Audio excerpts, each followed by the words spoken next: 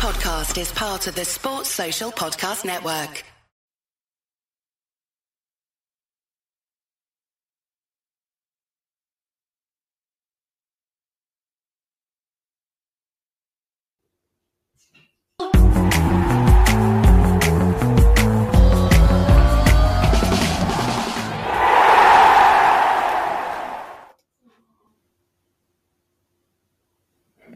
Hello, welcome back to the Villa View. We're here eventually on our 50th piece of new software. We try to go for the fanciest stuff available. It never works, but hopefully we are on air at the moment. This is a match preview for Aston Villa against West Ham, which is a Sunday 2 p.m. kickoff. This show is in association with BetMate. And if you want to join our Sunday 2 p.m. league, you can. You'll get the chance to win your share of £600. And being the good BetMate customer that I am, I've already preloaded my team. I've done my team for the weekend's Sunday games, which should flash up on the screen any second now. Neil's with me here as well. By the way, Neil, I don't know whether we can hear you at the moment. You there? I am. I'm here indeed. Here's Neil. So this is my team based on the Sunday 2 p.m. games, which is Villa, West Ham and Wolves against Newcastle. So I've gone relatively Newcastle heavy because Nick Pope's had a good start to the season. Trippier, exactly the same, although I do think he should have been sent off last week, in my opinion. Got to put a couple of Villa players in there as well. So I've gone with Cash and Watkins. Bruno Guimaraes, because I think he's a lovely footballer. Souček, because I think he'll absolutely bully Villa's midfield to death, so I may as well put him in my side and get some kind of joy out of Villa being hopeless in midfield. And then to finish it off, because he hasn't scored in the Premier League yet and he's probably going to get his first start at the weekend, let's put Scamacca in there. Yeah, you know the rest. We're Villa fans. We know what happens for these kind of things. So yeah, that's my team for my BetMate this week. Join the 2 p.m. league. There's my dog, by the way. Join our league and you'll get to try and win your share of £600 and you'll get to try and beat me as well, which I'm sure will be easy peasy lemon squeezy. Here's Neil. Neil, we're here to preview Aston Villa v West Ham on Sunday. Obviously, it's on a Sunday because West Ham have played in the Europa League last night. They won. They're through now to the real thing. Scored some nice goals, actually. Scamacca, as I mentioned earlier, off the mark. But in the Premier League, West Ham are stuck on 0 points, 0 wins, not looked particularly great in any of their games. So, Neil, we know the drill, don't we? Yeah, it's going to be 4-0 like it was last year against Southampton. We're going to win 4-0. It's going to be a 90-minute performance and it's going to be completely against the grain. Or it's probably going to be 2-0 with Declan Rice and Souček scoring and dominating the game like they did on the 30th of October last year. And the reason I remember it was because it was the day after my daughter was born and I was watching it in the maternity ward and I was supposed to be all joyous because I was just after having a new child. And I sat there with my head in my hands going, what are we doing bringing Ashley Young on in central midfield? So... Was it a more painful experience for your other half, or was it a more painful experience for you? Probably for you, Neil, watching us get decimated 4-1. I couldn't get an epidural watching Aston Villa, although I did try and ask for it, so it didn't happen. It's an unpleasant game. That was as we started to realise that Dean Smith's tenure was probably coming towards an end. I think Mings was dropped for that game as well, wasn't it? It was Courtney Hawes came in. Ben Johnson, I think, scored his only goal he scored for West Ham. Declan Rice scored a P-roller. Antonio bullied us. Jared Bowen started to show the form that made him get into the England squad towards the end of the season. It was just a real bad day. West Ham, I was speaking to a West Ham fan on Wednesday, at Sky, and he was saying, we're hopeless, you'll beat us, we're rubbish at the moment. But I was just saying to him, Watford came to Villa Park last season in a completely hopeless run where they hadn't done anything of note for weeks and weeks and weeks. And they turned up and they beat us 1-0. And over the years, Villa have just been the gift that gives teams exactly what they need in these situations. And being perfectly honest, West Ham are a team that we haven't had a good record against recently. They've had a stupid amount of luck against us in recent years as well. The West Ham fan, again, that I was talking to was saying that they've had some really lucky things go for them in the last few years in games. But once again, we're coming up against a physical side, a big side, and that's our Achilles heel. They're the kind of sides that we can't deal with. We haven't made any additions in the week. They've again gone and made some. They've got Emerson in from Chelsea who may come in and play left wing back. I know they've had problems in defence, West Ham. They've got Paqueta, who looks like he's on his way for 50 million. That's an absolute hell of a signing for West Ham. He luckily won't be playing against us. West Ham are building. Villa, we're not really sure. Steven Gerrard intimated today that we're not really close on anything now.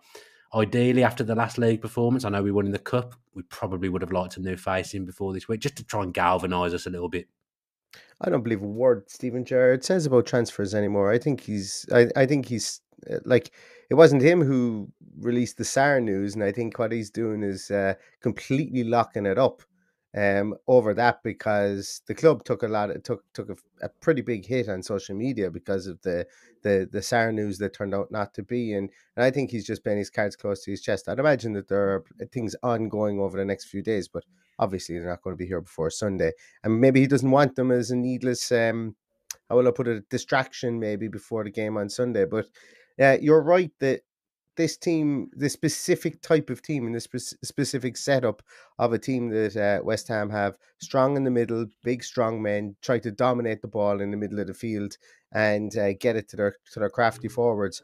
Um, we never play well against those. We can't defend against when teams attack with four, and we can't break down teams who sit deep with two big strong midfielders, like we saw against Crystal Palace. And West Ham set up very much like Crystal Palace. So Aston Villa, hopefully they learned something from their trip to Sellers Park last week. They can deal with the likes of Fornals if he's playing, or whoever starts in that three behind the front striker, who may be Skamaka, maybe Antonio. I think it again. will. I think it'll be Skamaka. I think he'll start him.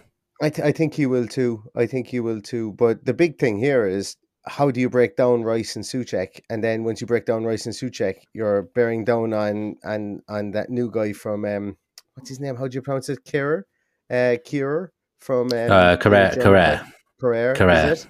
I think. And I mean, both of us are probably wrong.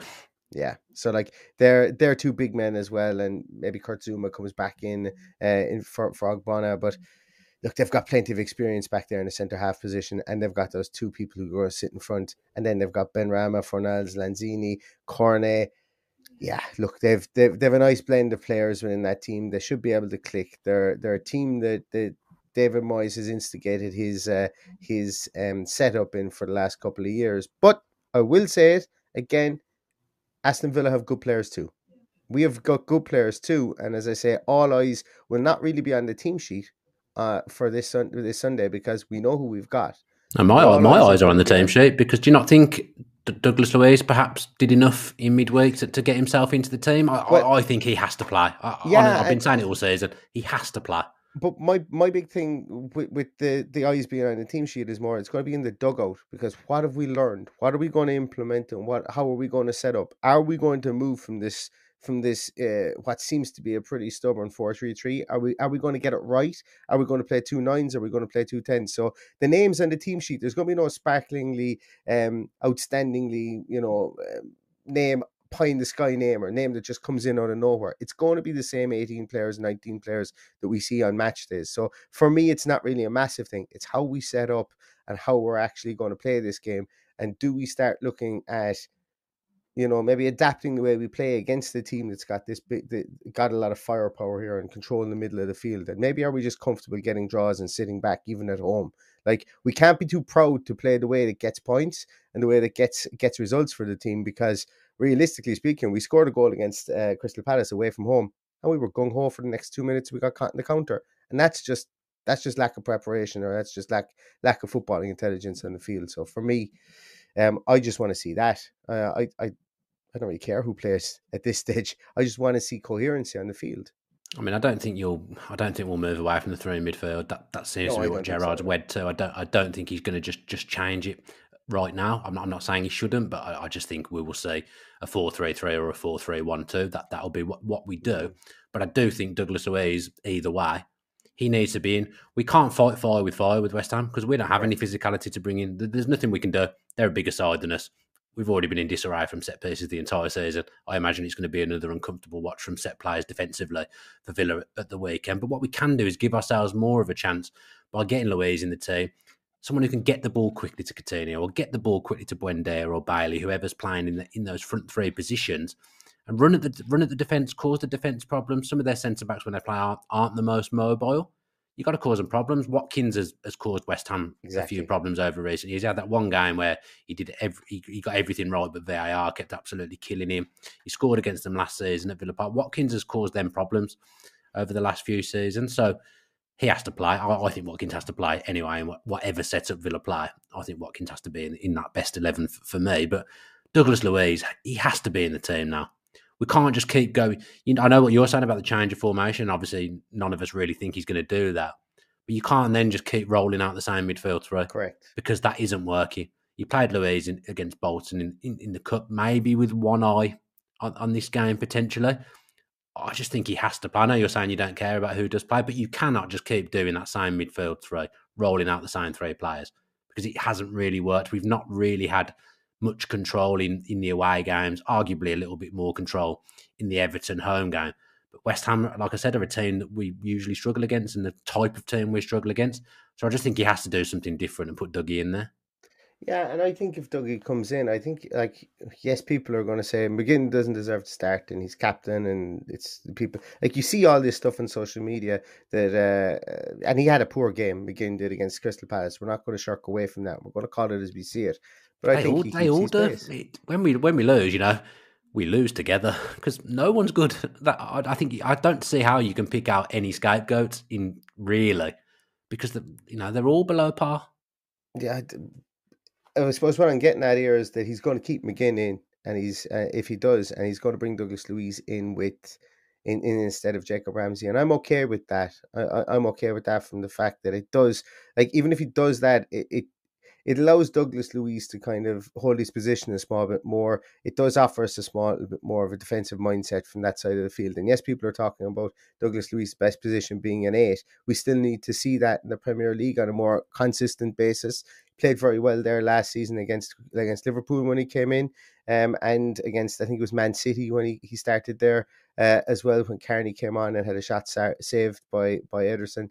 But I'm with you on that. I think it's probably high time that he does get a start. There's rumors floating around that he signed a new contract and it's only waiting to be announced. There's obviously nothing official on that, so maybe Douglas Luiz does see game time at the weekend.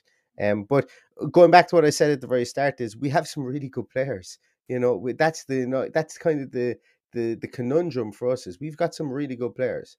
And so do West Ham. The only difference is we don't have that height and we don't have that drive in midfield. So bringing in somebody like Douglas Luiz, who has anchored that sixth position for us, maybe. And look, if you want to drop him back a small bit further, do. But if you don't and you want to play him in the eighth position, maybe he's going to be a bit more disciplined, or he's going to need to be a bit more disciplined, should I say, anyway, against this midfield, for us to get anything from this. Because, as I say, if we start to click anywhere in the field, specifically in the forward line or in midfield, we do have the players to cause teams problems. We just haven't seen it on a consistent basis since realistically speaking, When he first came 2020, maybe. No, I think when Gerrard first came in, although we lost games, there was a style. You could see what he was trying to do. I think there was elements of consistency. We were, at that point, we would beat the team. We were beating the teams you'd expect us to beat, and then we were just falling short to the top teams, which I think Villa fans can probably live with. I'd take that now. I'd be very, very happy with just beating the teams that you would expect us to win or expect us to give a good game. And then, you have a good go against the big teams and just fall short. I think Villa fans can accept that. I think they can live with that. It's these performances. The 2 away performances have been absolutely appalling. Yes, they've not been good. You can't dress that up. They haven't been good at all. So I think people can forgive, just falling short if you're not quite good enough, but you've had a good go and you've seen some kind of coherency in your team. Nothing from them 2 away games. So the home games now are massive, because we've shown that away from home we're very lightweight. We're kind of treading water when we go away from home. We've got some tough games coming up as well. This home game on Sunday, it's huge actually for both teams. I think whichever manager, I know we could draw, but if either manager loses this game, I think they come under a little bit of pressure, which I think is very harsh on David Moyes, in all honesty, the job he's done there. But I've heard rumblings that the fans aren't happy with, and the players aren't happy with the style of football and things like that. But in the main, it's been winning football. Yeah. For West Ham, I wouldn't complain about that. But obviously, if you're sitting bottom of the league, there's something wrong. You got, even after four games, if you're bottom of the league, there's a little bit of problem somewhere. Especially a team like West Ham, you would have thought we're going to be pushing towards top 6 this season. They've recruited heavily, backed the manager.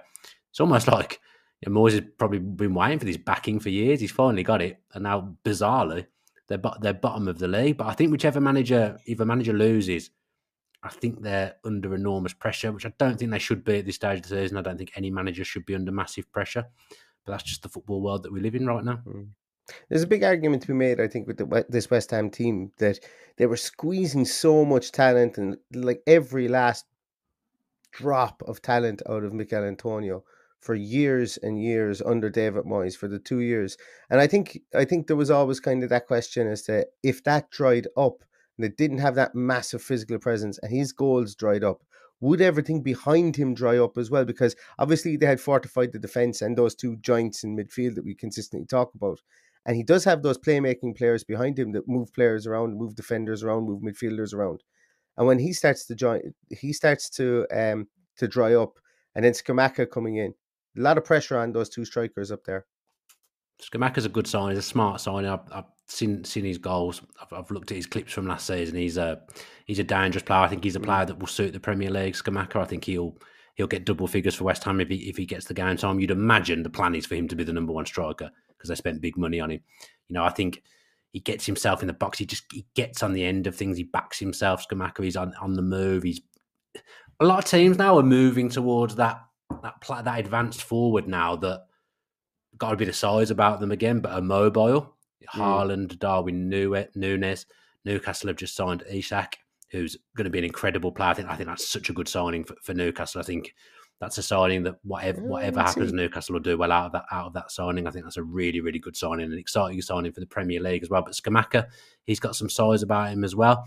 Teams are moving now towards that more physical like play, and then Villa, we've got no physicality whatsoever. That is a bit concerning that teams do seem to be going towards that model now, and we seem to be trying something else that was like Barcelona 10 years ago. It's very much about athletes, and it's like athletes are getting bigger, taller, stronger. And there'll come a time whereby, yes, you might be very, very skillful, and the Messis of this world, and I've often thought, and I've often said it as well, that Messi could be the last of his kind. He could really be the last of his kind to be that number one player in the world, but without having that, that stature, that physical stature as well as everything else to go with it. But you are right. You see it in lots of other sports. People are getting bigger, faster, stronger, and the reason is that they're selecting athletes, natural athletes at younger ages, and working with them and working on them, and maybe manufacturing players as well. That can be labelled at a couple of guys, and in Italy at times it was labelled at Scamacca, but when you see him, he knows exactly where the back of the net is. They labelled that at Dusan Vlahovic as well. When he first moved to Italy, they labelled that he was a bit of a manufacturer player, but no, he certainly isn't. And look, Lewandowski, I think, is the guy who's really broke the mold, and the Harry Kanes of this world. They broke the mold in that aspect and bring it back to the Drogba type striker. And teams are finding these players and exploiting that because, as I say, they're few and far between, though. They are few and far between. They're tough to find. Yeah, Chelsea last week against Leeds, and Leeds aren't the most physical team in the world, but they just got outrun, got outfought. They didn't really have any physicality in their front line, Chelsea, and they look pretty feeble up top. I just think teams do seem to be moving more towards having 6 foot plus. So I think of the good Villa teams in my lifetime. There's probably been about 3. You look back and you think, like, we played 3 at the back under John Gregory, for example. I know this is a completely different footballing time, so in a way, what I'm about to say is completely invalid. But, set pieces, I'm worried about set pieces on Sunday against West Ham. Creswell deliveries, the big boys coming into the box. We've got Tyrone Mings, who's of any substance, any size, and that is literally it. That concerns me. We had Hugo Ekiag and in the back 3, so you had your 3 centre-backs good in the air, but then you had Ian Taylor in midfield, who was 6 foot plus. You had Dion Dublin, 6 foot plus, coming back from set pieces as well, and which had a bit of size, a bit of physicality about us. This side just doesn't have that, and in a lot of games, I do think that may cause us problems. And I think one of the reasons that we don't see Coutinho and Buendia together is because the two of them were wallflowers from that point of view. They're both small, compact guys. And, if you're going to play 2 10s in that aspect, one of them is going to have to come back and defend the corners. And much and all as Buendia does, we've seen him come back into the box last season. Sometimes he gives away fouls. And he gets caught in the melee as well there. It's bad enough having the players that we do have back there, but bringing back even smaller players as well. So that could be one reason. I don't think it's a valid reason, because you should be able to sort out a set piece. Your striker should be able to come back. You should still be able to leave one man the edge of the box and a Coutinho up top as well. You should be able to sort that out. But for me, you're dead right. Like that could be one of the reasons why. And I'm going to say it, and the chat's probably going on nuts at the moment.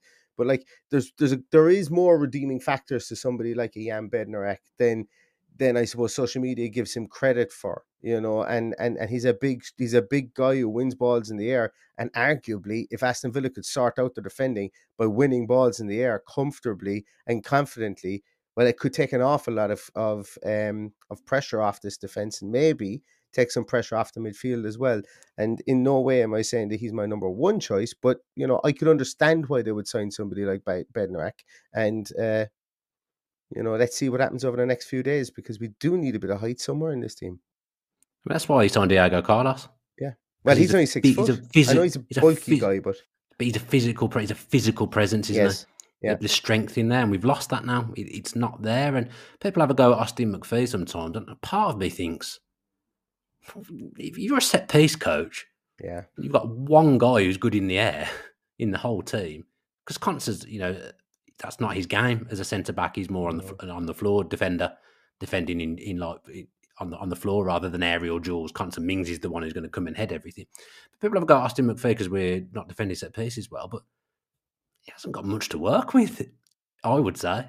If I was a set piece coach, you'd be wanting at least 3 or 4 6 foot plus players in your team. That's just my opinion, but it's all well and good having a go at him. But when teams are coming at you and they're twice the size of you, you're going to lose the ball in the air. Dan, do you know when we've been talking about Aston Villa's height there for a while? I'm going to put you on the spot with a little quiz I like to call Answer My Damn Question. So it's I'm not going to like the answer, I don't think. What is the difference between the height of the Aston Villa team and the West Ham team? It's going to be something stupid like Villa are taller, isn't it? I don't know. It's called Answer My Damn Question. Okay, so how am I formatting? The first 11, the entire squad? How are we doing this? It's the first 11, I think. So from the last game? It's at who scored. I'm pulling this directly from who scored. So the lineups that who scored have. I'll give you the lineups, okay? Martinez, Digne, Mings, Konza, Cash, McGinn, Kamara, Ramsey, Buendia, Watkins, Ings. That's Aston Villa's lineup. Yep. West Ham's lineup is Fabianski, Johnson, Zuma, Kerr, whose name I can't pronounce, Cresswell, Rice, Souček, Bowen, Lanzini, Fornals, Antonio. You say that 3 off the striker. It really brings it down, doesn't it? I reckon it's probably level. I'll go level. Aston Villa's first 11's average height is 182.9 centimetres. Average. That's my height. Certainly not mine. And West Ham's is 180.7. No. But it's like I said, the 3 off the striker brings that down. But Antonio, Souček, Zuma, Rice, who else was the Carrere? God, I've mullied his name now as well. There's 5 players 6 foot plus there. And a goalkeeper, 6. 6 players 6 foot plus. Villa, I know Constance 6 foot, but I don't think he's particularly great in the air. Do you know what I'm saying? You've come in with the facts. I'm not going to argue with who scored because, as I say, they employ me and pay me money, so I'm not going to argue with what they're saying. So I'm shocked. I did say to you it'd be something silly. Yeah. But you when you were watching that game on Sunday and we're defending that first corner, and it looks like the Alamo's coming forward and Villa are there like Tom Thumb defending the Alamo, then we will see, because it will not look like that. But yeah, let's wrap it up. Let's write a quick prediction then before we go now. I'm shocked at that. I knew it was going to be something Aston Villa 2, West Ham 1. I'm going to go for a win. Why not? Let's stand on them while they're down. I'm going to predict us to lose. I just think everything, all the things about West Ham not scoring, not getting any points, the set pieces, the size, they all scare me. And often if I predict us to lose, we win. I don't predict us to lose very often. So I'm going to go Aston Villa 1, West Ham 3. I don't like doing it. But this is the kind of team I just don't think we can compete with at the moment in terms of physicality and size. So, yeah, this has been the Physicality and Size podcast. I hope you've enjoyed it, because that is literally all we've talked about for the last 24 minutes. Thanks to our sponsors, BetMate, and thanks to Neil for joining me to have a chin wag as well. We'll be back with a post-match point probably on Monday night after the Aston Villa West Ham game on Sunday. Those that are going, I'll see you there. Enjoy it. Hopefully we get some kind of enjoyment out of the game. Enjoy your Saturdays, because they're not going to be ruined before Sunday. And yeah, up the Villa.